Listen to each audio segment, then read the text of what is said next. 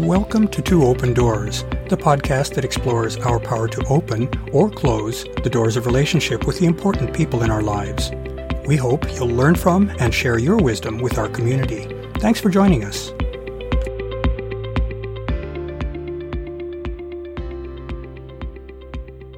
As we all know, relationships can sometimes provoke some very strong and not necessarily positive reactions in us.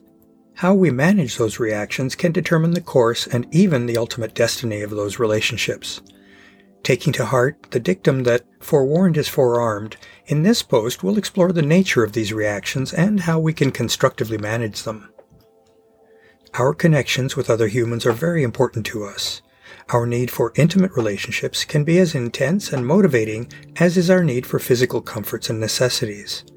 As members of a very social species, we humans need one another's company and support. When we are deprived of something that we deem important, our natural reaction is to try to reacquire that missing essential resource.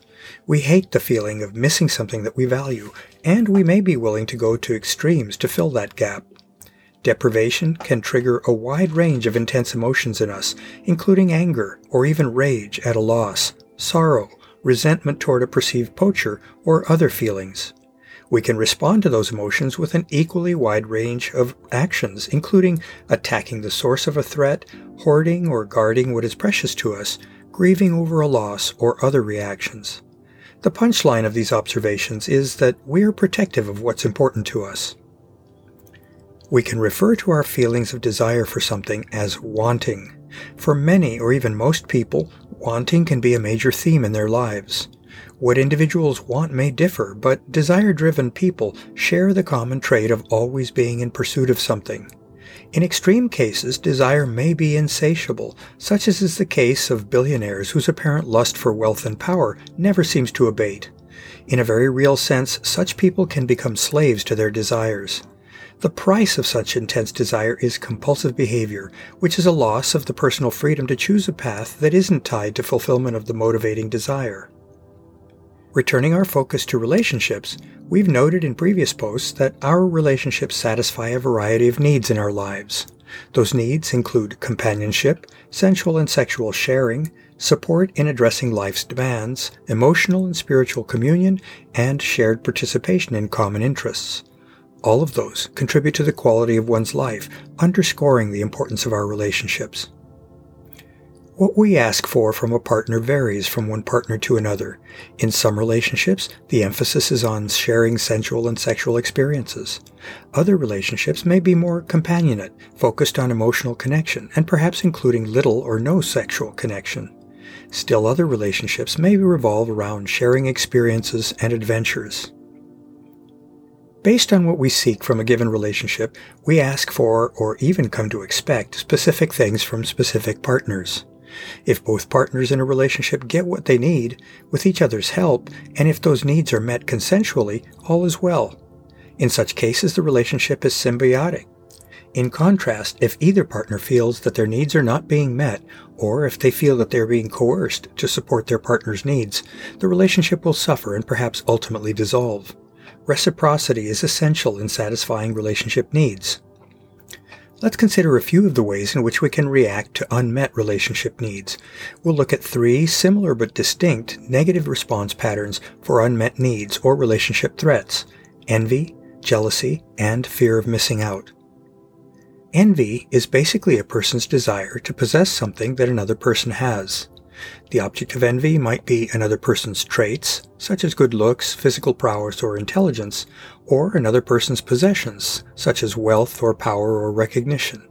Extreme envy can exemplify desire run amok. It can motivate extremely negative action in the course of seeking the source of desire, such as harming someone in order to obtain what they have. Envy occurs in the context of interactions between two people. Jealousy is frequently talked about in discussions of relationships. Jealousy is a reaction that reflects a person's perception of a threat of loss of a valued person or relationship. By its nature, jealousy involves 3 people rather than just 2 as in envy.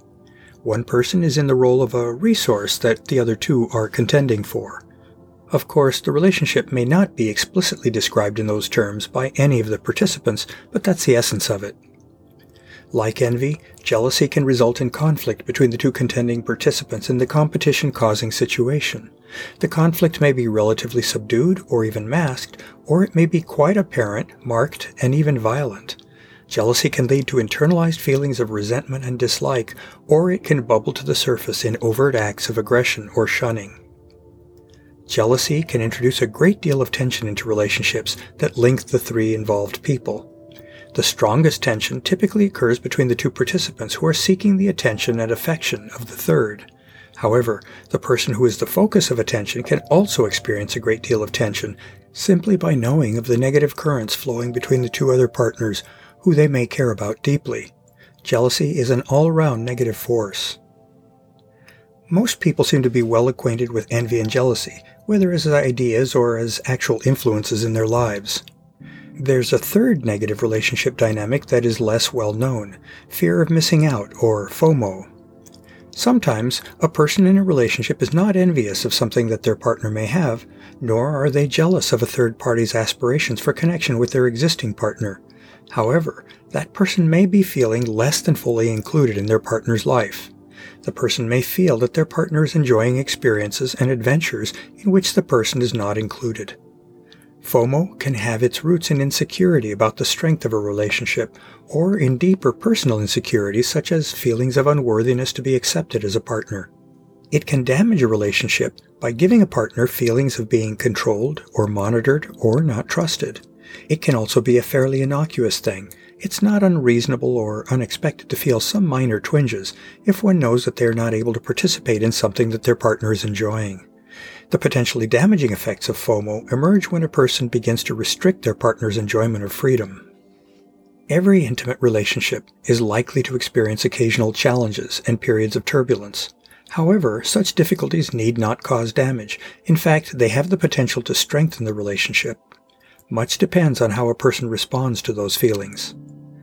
If one allows fears or desires to grow without being reality checked, a negative spiral can result in which a person seeks control by imposing restrictions or unreasonable requirements on a partner.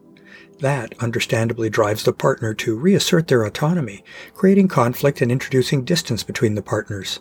The relationship consequently suffers. The polyamory community has put forward a concept that can help mitigate the negative impact of envy, jealousy, and FOMO. Compersion is a term that describes the positive and accepting feelings that one can potentially experience in realizing that one's partner is experiencing pleasure or satisfaction, even though someone or something else may be the source of those good feelings. Feeling compersion for a partner allows one to give that partner the gift of one's support, love, and acceptance in an unselfish and generous way.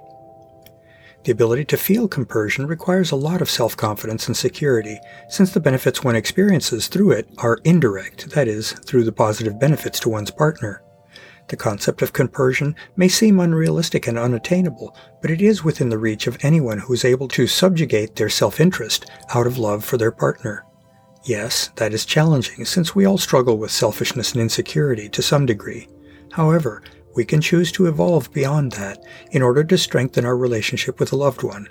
Such growth can be difficult, but the result can be a greater personal capacity for loving relationship. To learn more about Two Open Doors and to engage with our community, I'd like to invite you to visit the Two Open Doors private Facebook group, the Two Open Doors meetup group, and the Two Open Doors website and blog at twoopendoors.com. I also invite you to contact me directly by writing to me at Claude, C-L-A-U-D-E, at twoopendoors.com.